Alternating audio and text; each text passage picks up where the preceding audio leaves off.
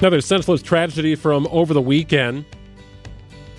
33-year-old Mauricio Garcia fatally shot by police at the Allen Premium Outlet Mall's complex on Saturday in Texas after killing at least 8 people, 7 more wounded, hospitalized, being treated for injuries. ABC's Alex Stone joins us with the latest. And Alex, I guess we start first with Garcia. What do we know about this 33-year-old gunman? Not a ton is known right now. We know that he was discharged from the Army for mental health reasons years ago, maybe while in basic training that surfaced, and then they separated from him. We know that police are looking at social media postings right now that do include racially and ethnically motivated violent extremist rhetoric. He had a patch on that is often associated with extremist groups, wearing a ballistic vest, numerous magazines, additional handguns. But police, at this point, are looking into his background, trying to figure out everything that we talk about on every one of these, Greg and Sandy, the why, the how, all of it, and police saying... We believe he acted alone, and we don't believe that there's another threat at this time. So they don't think there was a period on Saturday when they thought that there was another shooter potentially out there. That is fairly common in mass shootings, that people see off-duty police responding in with weapons and see other people, and that quite often there is not more than one. But they do believe that this was only one shooter. But again, they're trying to put it all together, assuming the guns were bought legally in Texas, trying to track those down. How did he get them? He had an AR-style rifle and handguns on him. A lot of that not yet known.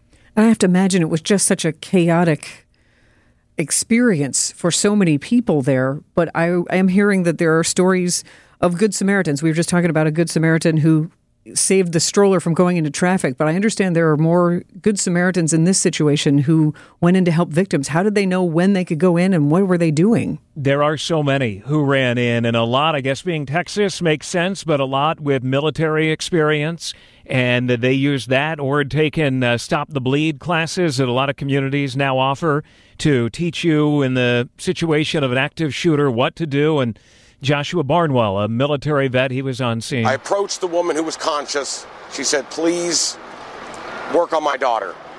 This woman had massive trauma, 5 to 6 gunshot wounds. I went to her daughter. I immediately started chest compressions. I knew she was gone. We know today that among the dead killed by the gunman, 2 sisters in the 2nd and 4th grades, the youngest victim 5 years old, and this man ran into help. There was a 4-year-old kid that managed to crawl out from under somebody that was shot there, and I managed to scoop him up, and he was not injured that I know of. I put him in a safe place. The first police car that came up from Allen PD, who are absolute heroes, I put him in that police car and said, take him to the hospital. And witnesses say that they had to cut the shopping bags off of people to get to their injuries, that they were walking along outside of the mall, had just gone shopping at the massive complex, and they had everything that you would have if you were out of the mall and shopping that day. Alex, you mentioned it, but the shooter had a ballistic vest. He had numerous magazines. He had additional handguns. I mean, he went there expecting a fight beyond his horrible and horrific, senseless duties of shooting and killing innocent victims. He was expecting to be shot at. He was expecting to get into a firefight. It would seem that way, or, is it more of kind of dress as the Rambo type to go into it?